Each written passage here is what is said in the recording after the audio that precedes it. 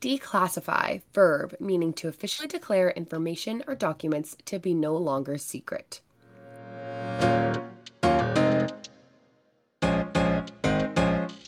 In the art world, there's always more than what meets the eye. I'm Parker. And I'm Georgia. And this is Declassified. We're your hosts, here to uncover stories, truths, and other clues to solve the mystery of success in this complex industry. Access lies at the heart of our mission. We amplify as many voices as we can.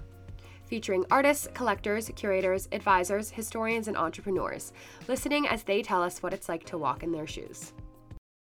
So, Declassified, today we are very excited to have the visionary gallerist Kavi Gupta with us. Kavi started his namesake gallery in 2000, which has been growing ever since. Kavi Gupta The Gallery has hosted countless beautiful and influential exhibitions and has participated in the world's most esteemed international fairs, including Frieze and Art Basel. Currently on view in Chicago, the gallery's home base, is Beverly Fishman's Feels Like Love, a thoughtful assembly of rich, geometric, Easter egg-colored paintings about the United States' fragile relationship with pharmaceuticals and healing. This Washington Boulevard headquarters also houses Arghwan Khosravi's The Witness and an exclusive installation by Tomokazu Matsuyama. And at their outpost on Elizabeth Street, Kavi Gupta is showing Devon Shimayama's A Counterfeit Gift Wrapped in Fire and Elisa Siclianos Carter's Stars Are Born in Darkness. In addition to putting on great shows like these, the gallery is constantly making space for intellectual exchange through talks, philanthropy, and other community programs. Like his gallery, Kavi is a staple of the Chicago arts community, expanding on the patronage of his family, some of the most prolific collectors of contemporary Indian art in the world. Kavi holds a degree in art history from Northern Illinois University and a business degree from University of Chicago. He brings together his passion and savvy to champion underrepresented artists in this community and beyond. His gallery has earned 3 highly prestigious International Association of Art Critics Awards, or the IACA USA, in 2011, 2013, and again in 2015. They've expanded, now with several locations in the Midwest and a publishing arm, while maintaining their vision to, quote, seek out and offer a platform to artists whose vitality expands and deepens the cultural conversation, especially if theirs is a voice that has been marginalized. So Declassified, hopefully you can see why we are positively thrilled to talk to Kavi today. Without further ado, welcome, Kavi. How's your day so far?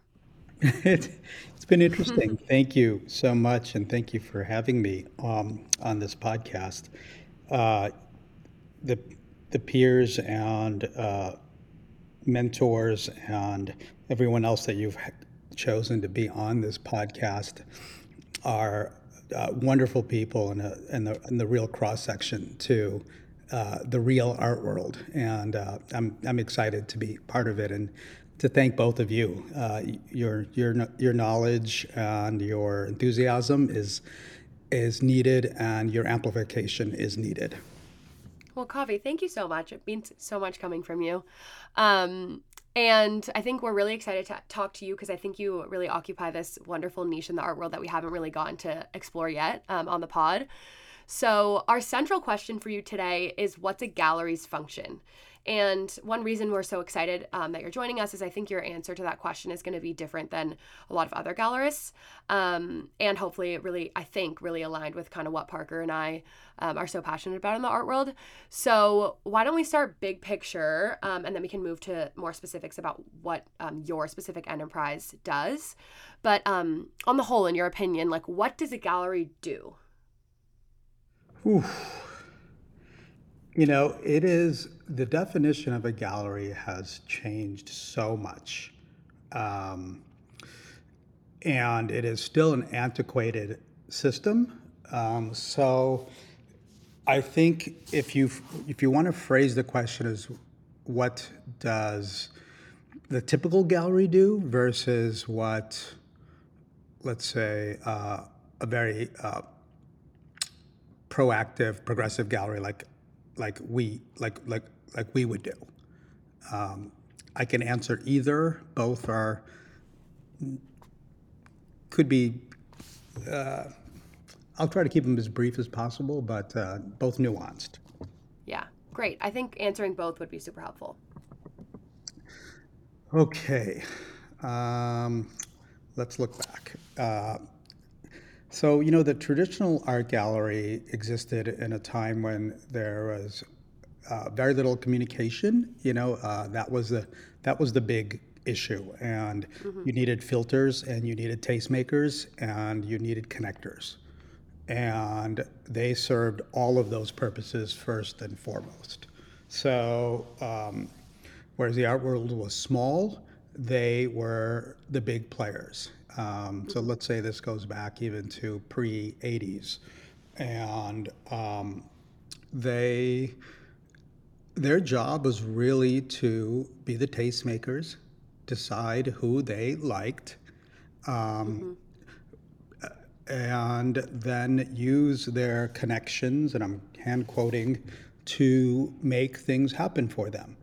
And I've read like Leo Costelli's book. There have been some really nice ones that have been put out, which are actually very thoughtfully written and are coming from third parties. So you're not getting the the view of that was presented and proposed, by the gallerist at that time. Just like the Warhol Diaries right now, it's nice to hear other people talk about them as real people, and they knew that if they were really good at meeting people and making a social scene and being able to connect, they could make an artist substantial or important in whatever city they were in. And then the next stage would be their connections abroad, because they had the means to make an artist travel.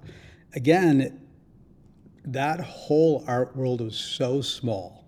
So you're talking a few hundred artists, a few hundred galleries, and patrons that are a fraction of what they are today. So overall, very few people are seeing art.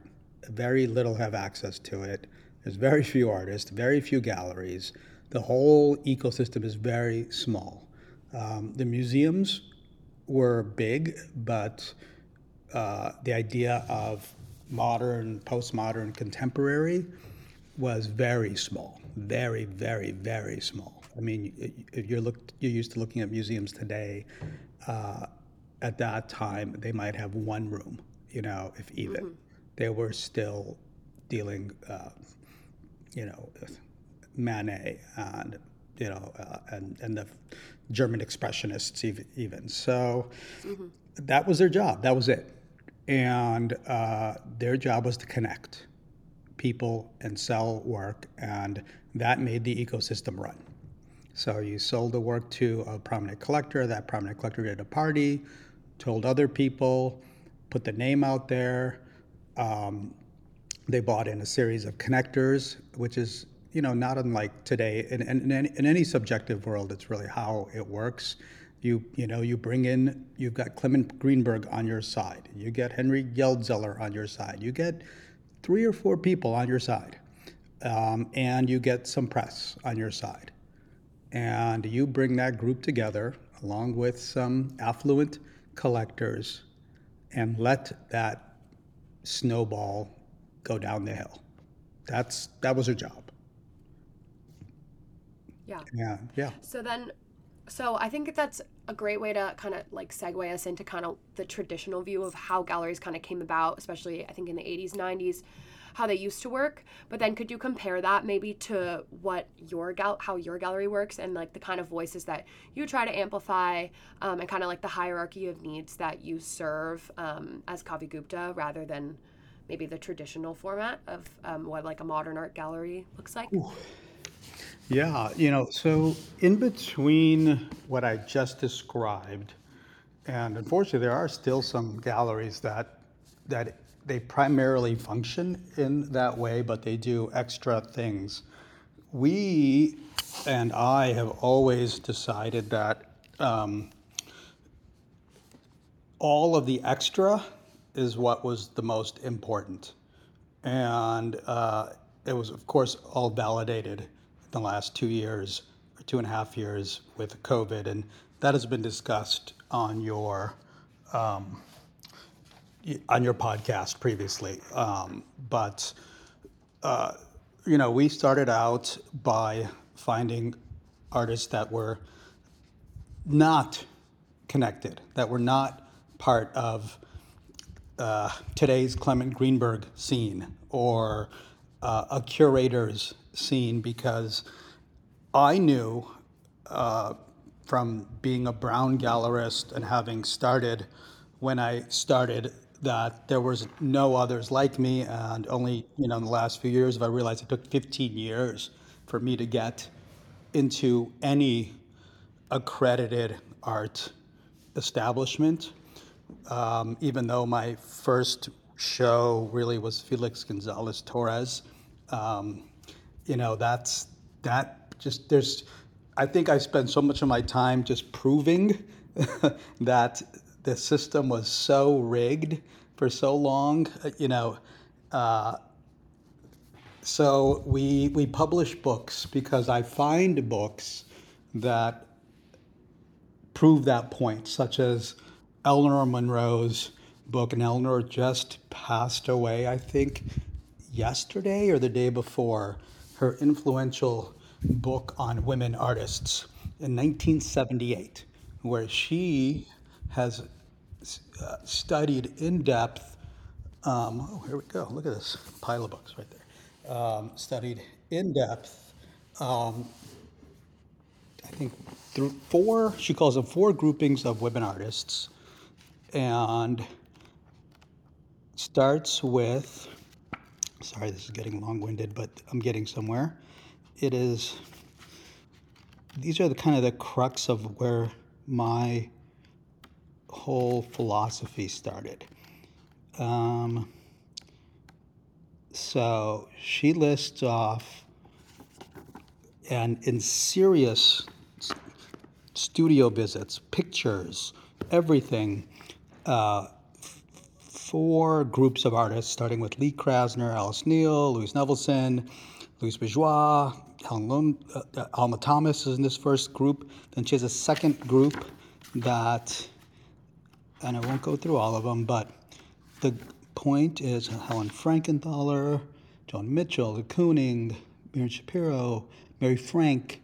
Then it's the third, Beverly Pepper, Betty Saar, Sheila Hicks, Barbara Chase Roubeau, Lee Montague. Then, the most recent, which ended in 78, was Faith Ringgold,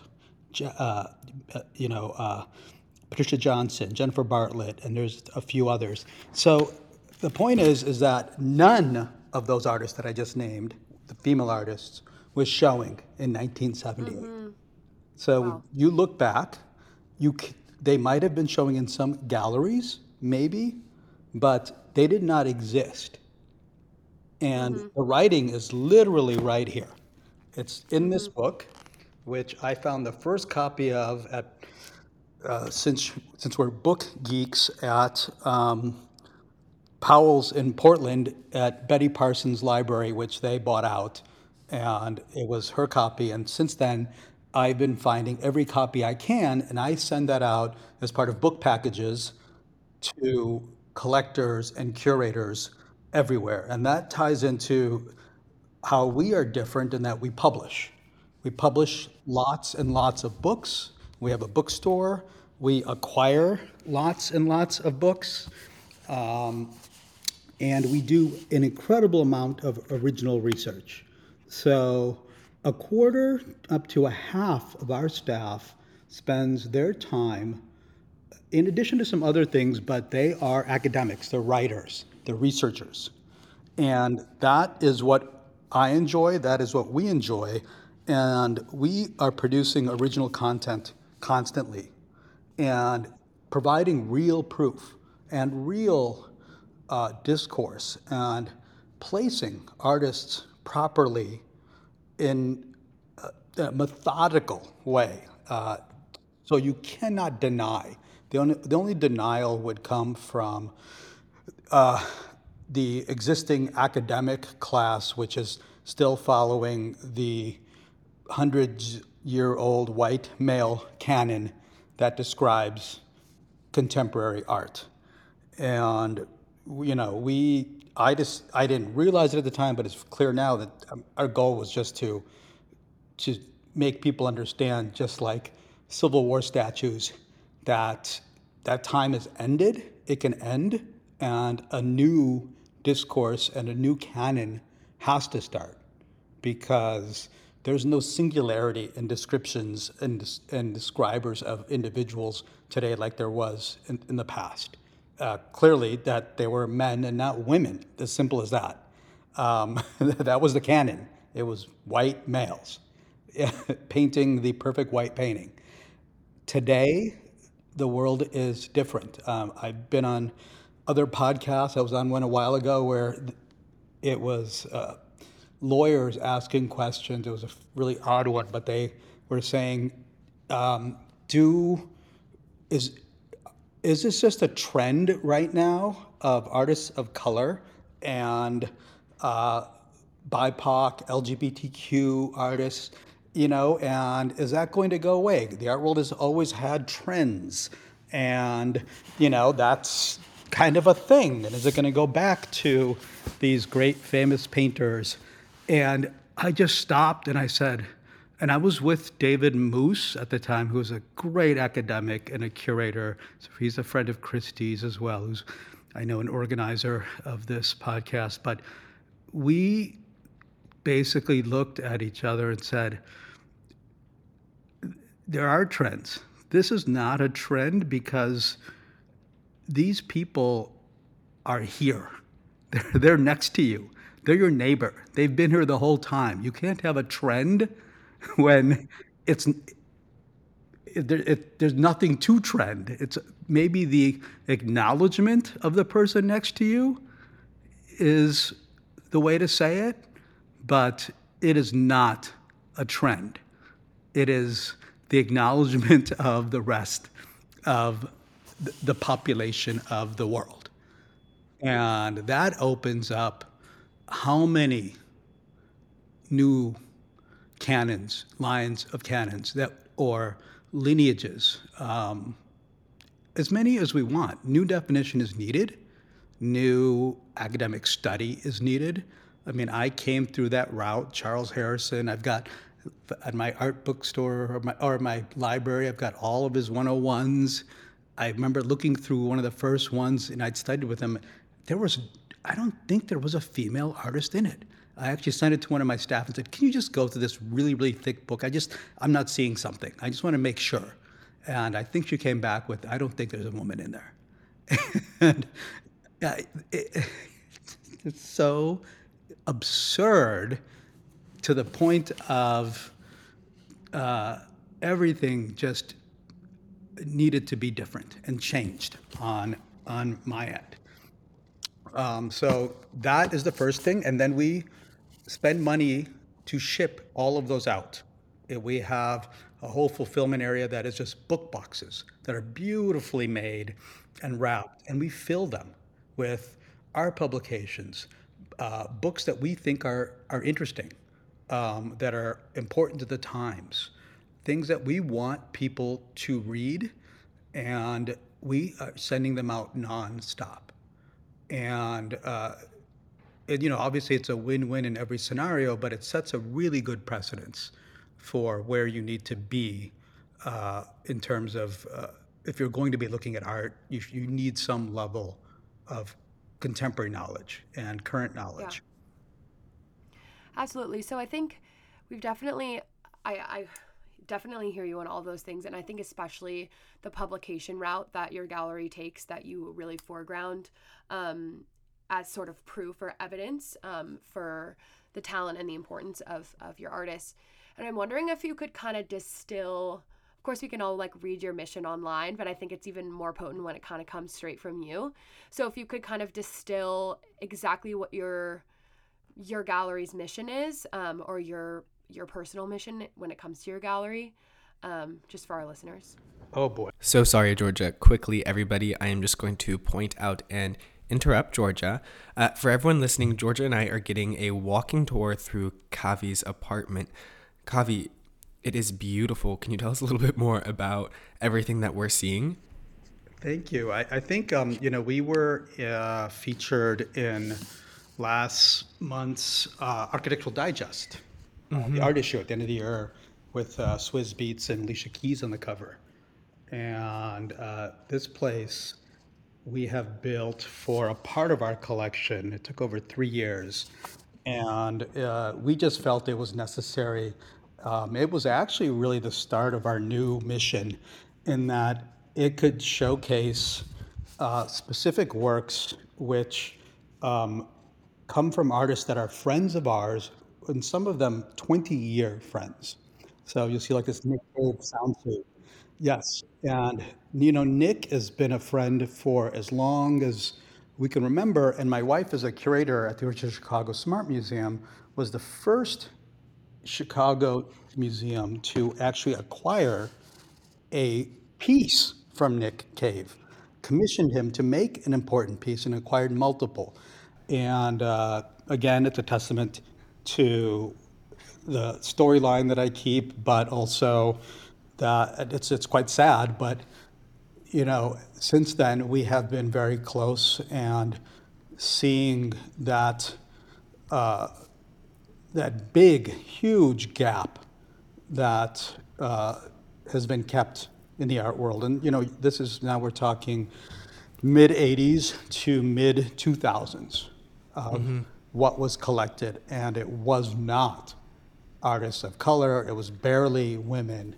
So that's that void you're trying to fill, and we became very aware of that. And our whole collection here are works and artists that we've collected over 25 years, or I have, or commissioned. Like this Nick Cave. He built this piece with my wife for this place. It was designed around it. It's so special. And yeah, and every piece from the Mickalene Thomas to the 63 Richard Hunt to the Jack Whitten, which was actually owned by Henry Geldzahler. And we discovered that through our research. And, if your listeners will know, I don't know where my camera is. There it is. The one on top is the Henry Geldzahler. And it, after research, we found that there's a small tag hidden in it that says Collection Geldzahler. And we tracked it back, and it was his. So it proved that in the 80s, one of the most influential curators in New York and in the world, who was buying major works for museums, defining generations and eras, is collecting Black abstraction for himself.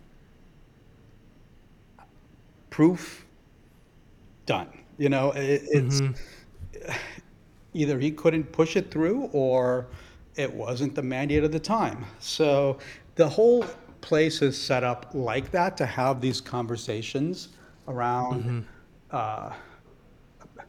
BIPOC, queer, women artists, and in scale with powerful works, historic and contemporary.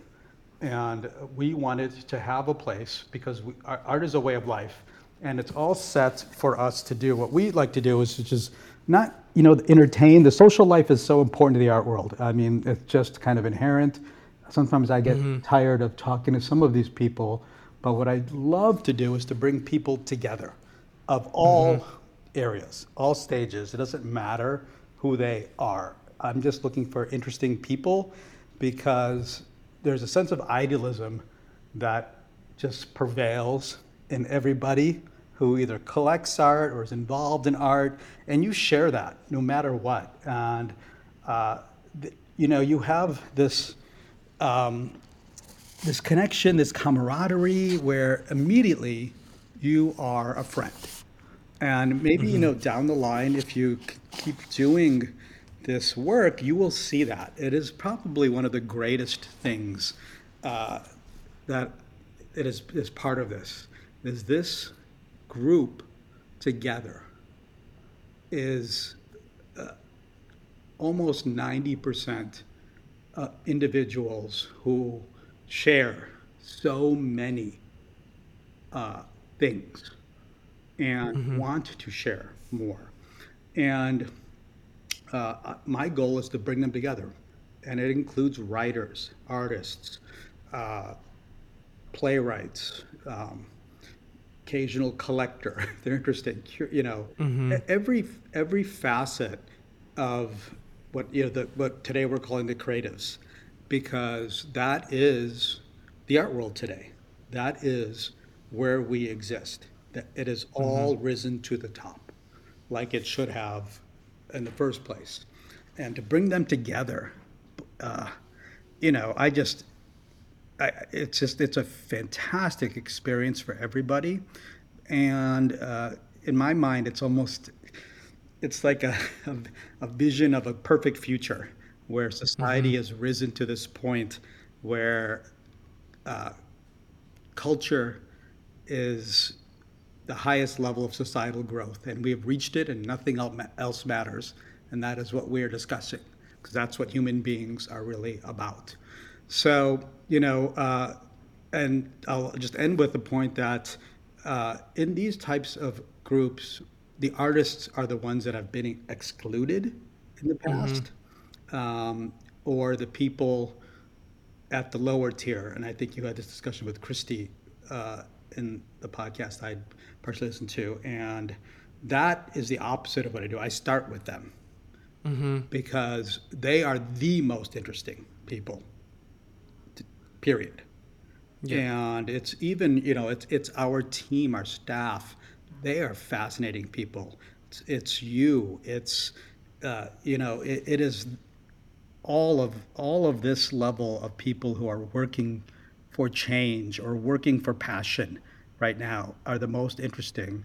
And what I've found is that by taking down this fake wall that has been put between them and the art world, and allowing them to meet their collectors, meet the writers, meet the collectors, curators, there is an immediate bond. It is just amazing to see, because again, this is an artist who's making something. This is the collector who's collecting your thing. You share something immediately, and then each side wants to help the other side. They just start talking about who they are, and almost like they felt like they needed to, and this was the outlet for it, because who else can you maybe tell, other than a collector who believes in your work and why? They don't know you, and then a collector buying a piece of art for something that moves them, but who are they going to tell directly other than the artists themselves? And then they have this shared bond, and they become friends, and they help each other over time, just like the rest of the ecosystem of the art world, where we're all networked together. And the artists of this generation, last generation, are more articulate, more aware of the world, more aware of everything, because they don't live in the basement and struggle for the most part with trying to figure out how to make the perfect white painting. They're part of the real world. I keep telling every artist that I work with and that I'm interested in that you are part of the real world today. And that is really important. And that is a shift in the definition of what a contemporary artist is. And institutions and academics have to understand that. They can be in Vogue, they can be in magazines, they can be in fashion, they can be in music. That is the norm. If they're not, they're likely irrelevant. Well, and I think everything you just mentioned has been incredible to listen to, and starting with your Felix Gonzalez show 15 years ago up until your artist James Little, who's at the Whitney Biennial right now, you're very clearly artist-focused and artist-centric in your approach, I think, to your gallery, and it's very clear to me over the last 30 minutes of picking up on that, and I'm sure everybody else. But I'd be curious to know kind of your approach and what characterizes your relationships with the artists that you represent and work with. It's very clear that you're artist-centric, but I'm just curious to know how that kind of plays out in the way that you run your gallery. Yeah. Well, if you could do me a favor, so I'm not continuing talking, if you could maybe read off the first part of our mission statement. um, just I think it contextualizes a lot, and it's easier for me than it's easier for I think the listener to understand where I'm coming from, because otherwise it can sound like some pretty crazy ideas just thrown out that are too idyllic, too so. Absolutely. We'll start with the about us and move into the vision. So Kavi Gupta amplifies voices of diverse and underrepresented artists to expand the canon of art history. Through innovative and ambitious exhibitions, multimedia programming, and rigorous publications, we foster an involving conversation among international communities about arts and ideas. We believe culture is created by communities, and that representation is a step towards inclusivity and justice. Equity in the art field starts with everyone getting a seat at the table, but does not end there. Our vision is to seek out and offer a platform to artists whose vitality expands and deepens the cultural conversation, especially if theirs is a voice that has been marginalized due to their identity, their social or political perspective, or their aesthetic position. Our founder, Kavi Gupta, who everyone we're speaking with today, established this namesake gallery in 2000. All right, thank you, sir. That helps. I'm just curious, what do you think about that?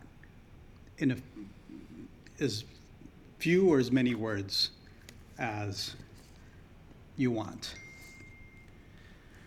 Well, I think that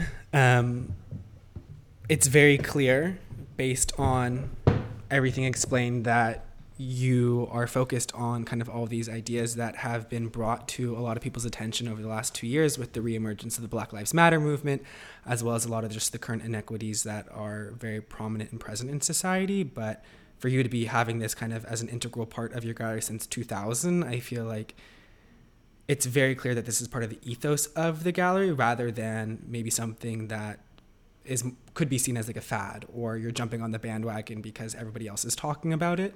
So it seems that it's very integral to your gallery, and then also manifested and quite evident through the artists that you represent.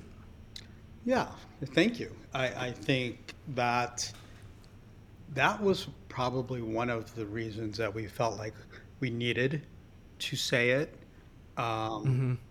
because this has been the way I've thought for the day I started the gallery.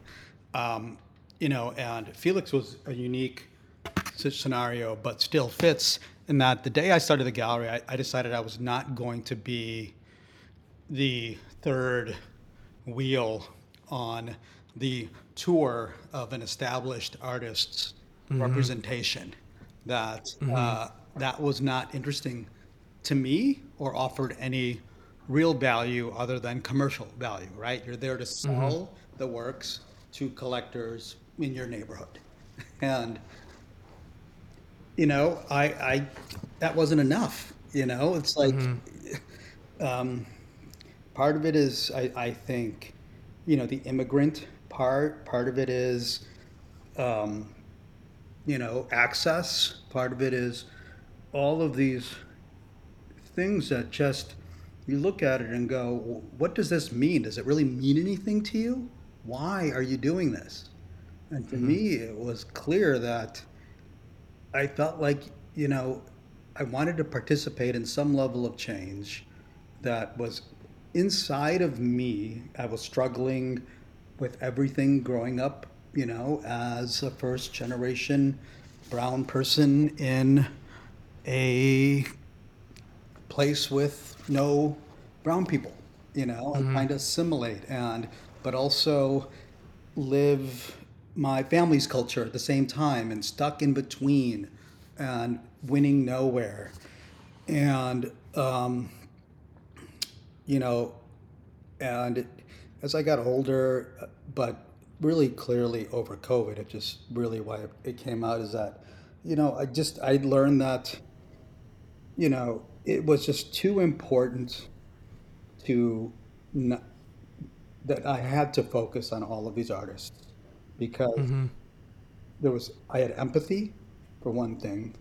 My staff and the team we have empathy. We are these types of people, and it became brutally clear to me, because My story is the same as so many of the voices today. And I hid from that, just like a lot of others of my generation did. You know, a good friend and a great artist, uh, you know, told me, a young artist, told me, you're living this Jungian ghost life. This is what you've been living, for so long, and you start to believe it. And I know that I had to do that at some point to get accepted into the art world. Because there was no brown art dealers. Mm-hmm. The art fair in Chicago was here. It was that and Art Basel. Those are the only two. And I remember going there, and there was maybe two Asian art dealers, and the rest were all American, European, Mm-hmm. white, and a few Latino, and none from any other part of the world. So I knew I wasn't going to be. It didn't matter what I did. Um, but I just, maybe naivety, I just kept going, just like I like this. This is what I have to do. But then my father passed away last year. Um, Sorry for your loss. no, no, thank you. Yeah, and I didn't have much of a relationship with him, but it was just lots of issues with the difficulty of being the kids of a first generation family coming from a culture that's so different and needs, and also he himself, only me learning later in life how difficult his life was. And immigrant parents don't tell you this. It's the same with the artists I deal with. A lot of their parents hide, or want to hide their past because they don't want their kids to carry that burden or live with it. They want to just give them opportunity and have a fresh start. And that can be a really good thing until you get to a point where you're lost and you're trying to find purpose.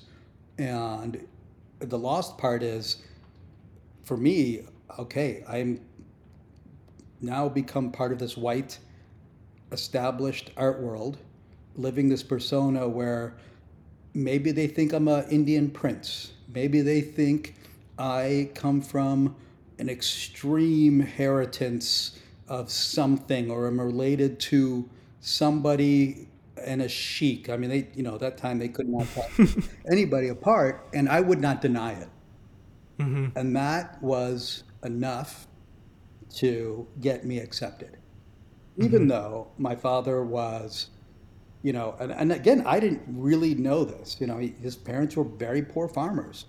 He uh, was just luckily chosen to go to grade school because somebody saw or listened to how he could read a whole book by himself after he did the migration from Pakistan to India and lost half of his Mm-hmm. family. And, you know, uh, and then he took this test and he became like the number one grade school student, like all of New Delhi, then India. And they're like, oh my God, who is this kid? So just luck, And then he got to Mm-hmm. go to school. They couldn't pay for him to go to school. He scrounged money. He did all of these stories that are just like, heart wrenching, but so true of real people who have really struggled to make it and get here. Yeah. And anyway, and then he made it through, uh, got into the top college in all of India, like, and, was a brilliant man, and was still the poorest of this group of like 20 architects, structural engineers, nuclear engineers. He came to this country to finish his degree at the University of Wisconsin-Madison and to work with Bertrand Goldberg. It was like a dream, and he was sending money home to all of his family in India and taking care of us. And then during his lifetime, he just I learned that he started to face the racism that was Mm-hmm. inherent. He was not going to get promoted. It didn't matter how smart or how brilliant he was, that he could write Mm-hmm. with two hands, or that he could. He was a brilliant man. Um, he was not. So I think he had kind of a breakdown at some point, and our lives were very difficult after that. And he moved all over the country just trying to get jobs to support us. And we were very poor, but we didn't know. We were kind of hidden from that. But yeah, he came to this country with $16 in his pocket, loaned everything from the villagers. It's like one of those stories, and paid them all back, and kept all their kids going. But he had nothing, and he struggled so hard his whole life. And I didn't know that. I all of a sudden just started believing the life that I'd become like so many of the generation that's past our parents and grandparents of struggle. And but learning that upon his death, and really learning it, and just told me that I got to stop this. I can't do this. I cannot do this. What I really care about is amplifying that message, showing those people and showing other artists that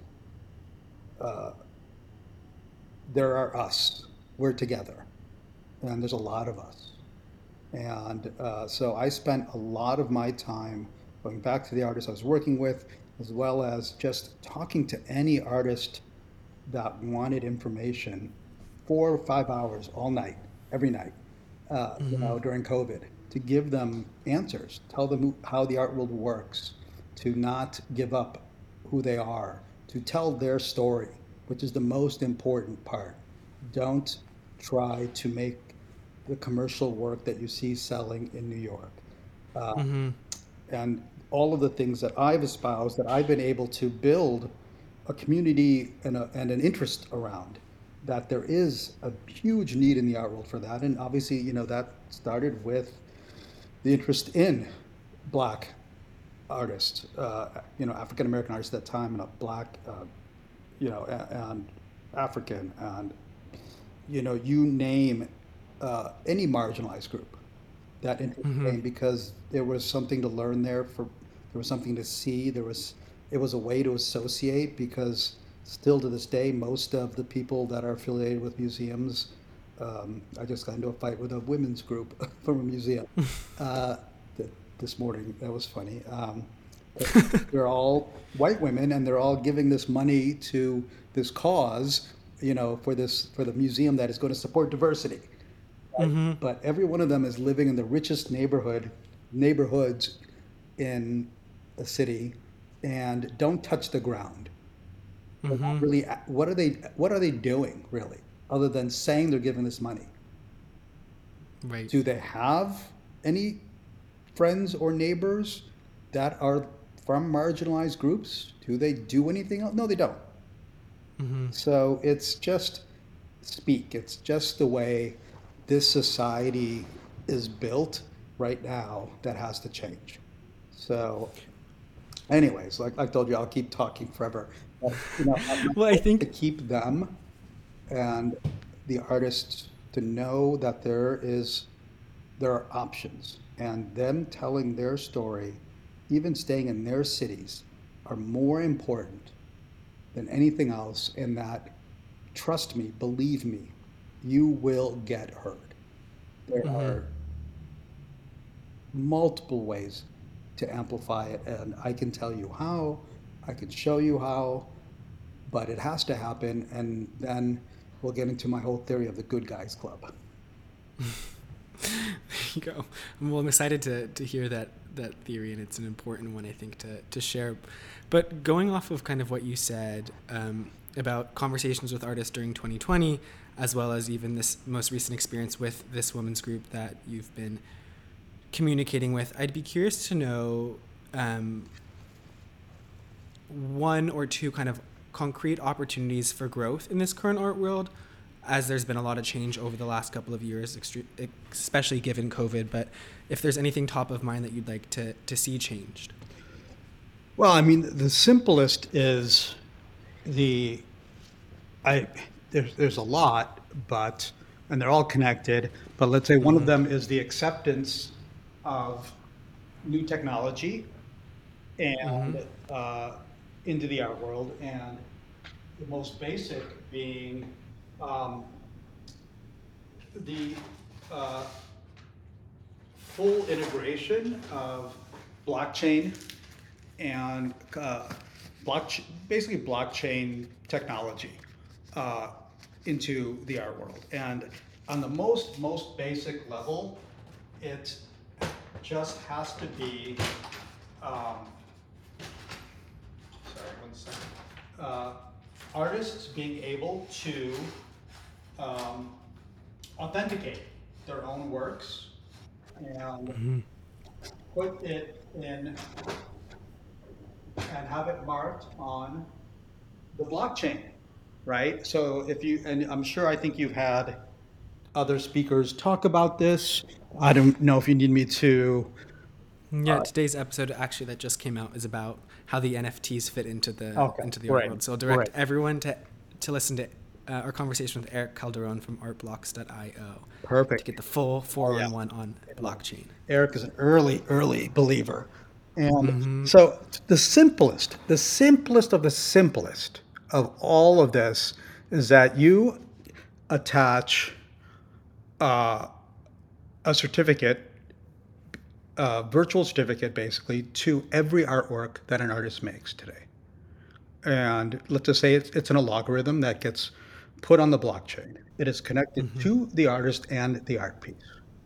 And it can do a million things, but the most important things that it can do are it can hold lots of information in a very simple manner. So the artist's own words about the piece and the artist's history in their words, videos, content, all of the things that can be improperly interpreted, or in 100 years, if we, God forbid, let's just look, if this technology had existed in, sorry, bad Republicans in Trump era, but it's a way to allow the truth to be connected to everything that is made at the time it's made. So you cannot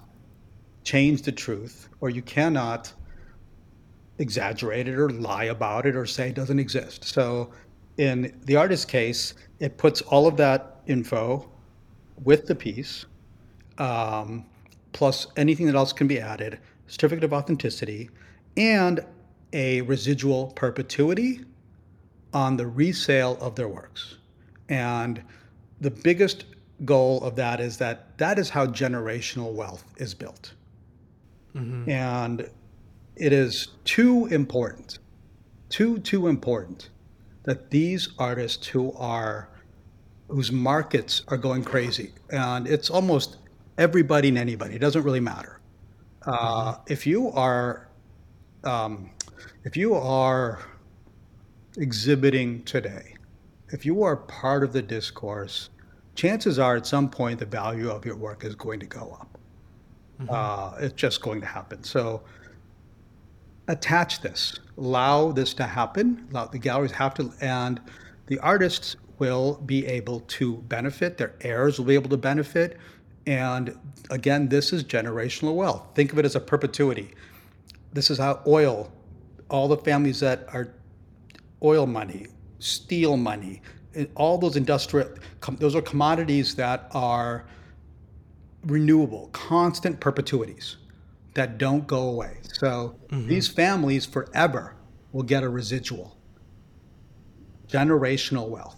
So when a great artist makes a piece, and I mean, I see it and it kills me. Everything from, say, Mickalene Thomas, who,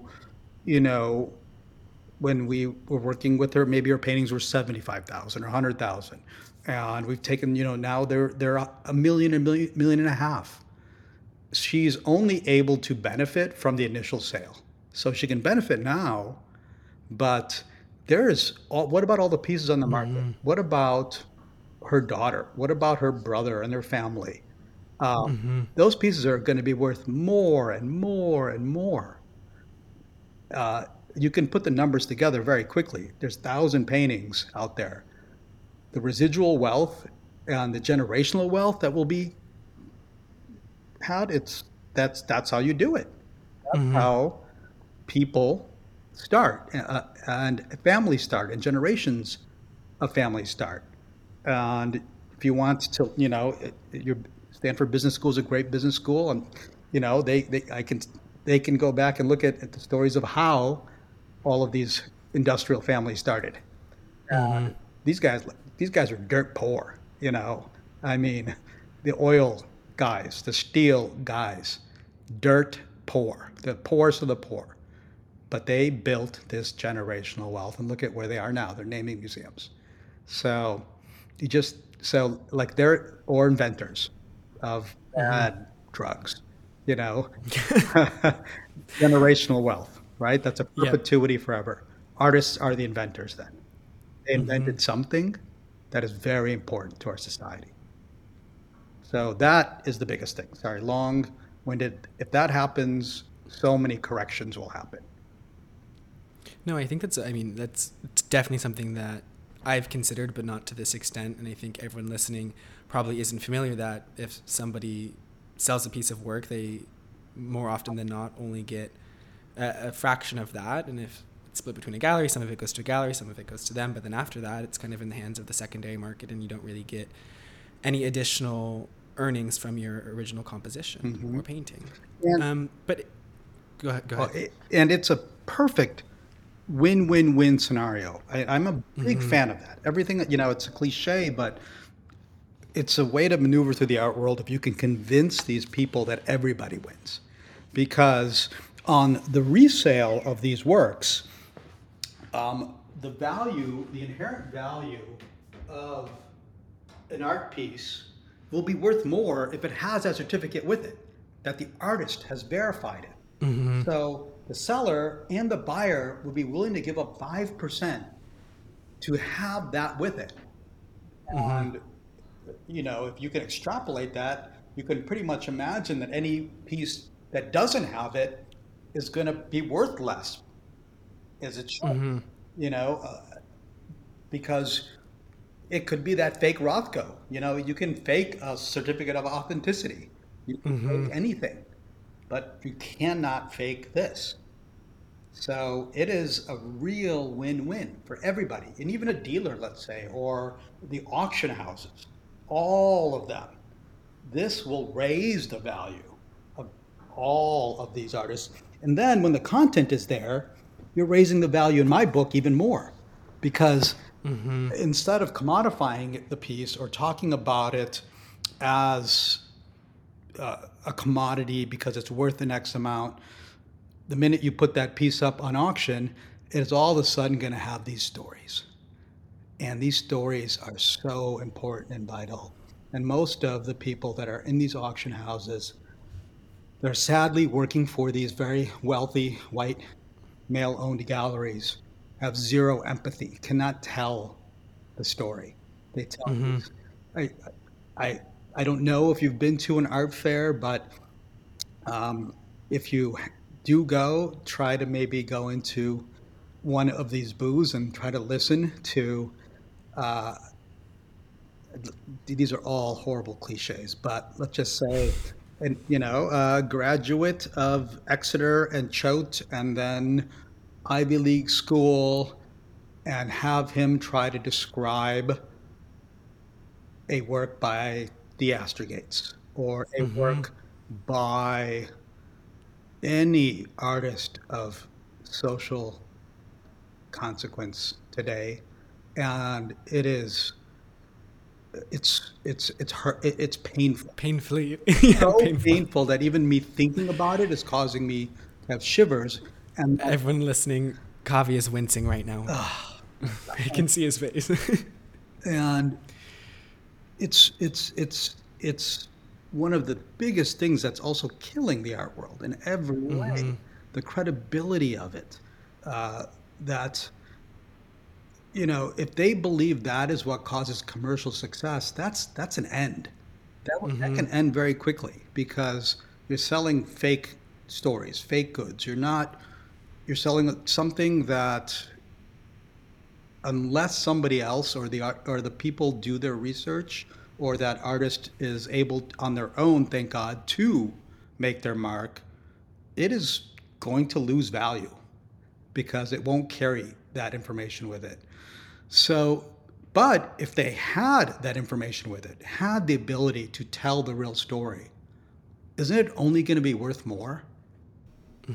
So I don't know why the art world doesn't learn this lesson, but for sure, but it is obviously it's the money now that is more important than the money later. And it is who can sell to who. It doesn't matter who, but if you have the connection to sell to somebody, it doesn't matter what you say to them. Most of them, I mean, the bigger point is that half of them will just make up a story. That is the worst part. And the cliches and the boxes that they put these artists in are so pitiful. They've gotten better because there's a lot of us out there now. And there's a lot of, you just cannot get away with trying to put an artist in a box. They do it, they have to. That's how you sell it. But it is, it scares me because you see the end coming from that in today's world when all information is available. Transparency will be there. If you don't tell the real story, I give me an analogy that compares. I mean, you're selling fake goods to people who are buying it for the wrong reasons, and then they're utilizing it for the wrong reasons, and they are telling the wrong story in their social gatherings, and everything just goes wrong from there. Also true. and speaks to all of the wretchedness that I think sometimes is present and prominent in the art world. But in the interest of time, I want to move on to just our signature question. So for everyone listening, hopefully by this point you're familiar with the signature question, but I'll repeat it. So Kavi, obviously it's quite apparent that you're doing what you're meant to be doing, and you've had a very successful career, I think, championing a lot of voices and elevating a lot of both Chicago artists and artists not from that area. But I'd be curious to know, if you could have any job in the art world, what would it be? You can, of course, keep your job, but you can borrow someone else's job or devise a dream job. Some examples from past guests have been to be an investigator of patronage and lineage of different artworks. Cheyenne Westfall from Phillips Auction House wants to create the Westfall Collection, just taking all of the best art and putting it into one building. But I'd be curious to know what you'd be doing. Okay.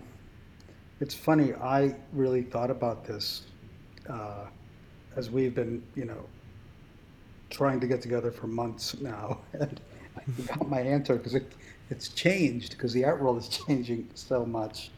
I am so happy and clear in what I'm doing right now that it is the right thing in every way. And we are just such a great, huge group, well oiled, all of so many spaces, so many opportunities that we know we can't fail. We just need to have more opportunity. So it's hard for me to think now of what else, because I'm trying to think of in the art world, let's say, what else is there that is right, that is right now. So I can't see that other than a few institutions like the Perez, where Franklin Sermons is given, as an encyclopedic museum, all of his curators, who are mainly all women, free reign to do whatever they want, where other encyclopedic museums cannot do that. They're run by old regimes and moneyed affluent families who have risen up in meetings and said, if your mandate is going to be this year to promote diversity only, I won't support it. And I know that for a fact from 3 museum trustee meetings, encyclopedic museums. So it can't be a museum. I have to whittle my way down. It would have to be an institution, something like the Perez, which is redefining the model, and a bigger. To me, it would just have to. It had to be something unique, something new. It would be a combination of what we're doing, which is giving options to the ecosystem of the art world in the right way, not abusing it, not giving an artist a plate of the beautiful steak and prime rib and make them happy, and in the back the art dealers are keeping the buffet to themselves, and the artists will never know because they're controlling the art world. It is an option that is there for them that is not there now. So let's define that. Right now, the options are to go to these big dealers who are clawing their way back in because the marginalized artists are valuable now. And they're doing anything they can. And these artists have to make choices, and they don't have options. There's very few. I like to think we are one, but there needs to be a lot more of us. So let's say a huge institutional thing that might exist in multiple cities that starts from the ground up, that gives the starting opportunity for the ecosystem, and that includes production, catalogs, support at every level, which is what we do to take and help an artist grow, find those voices. And then, the higher level institution that shows them. So I guess that's what I remember now.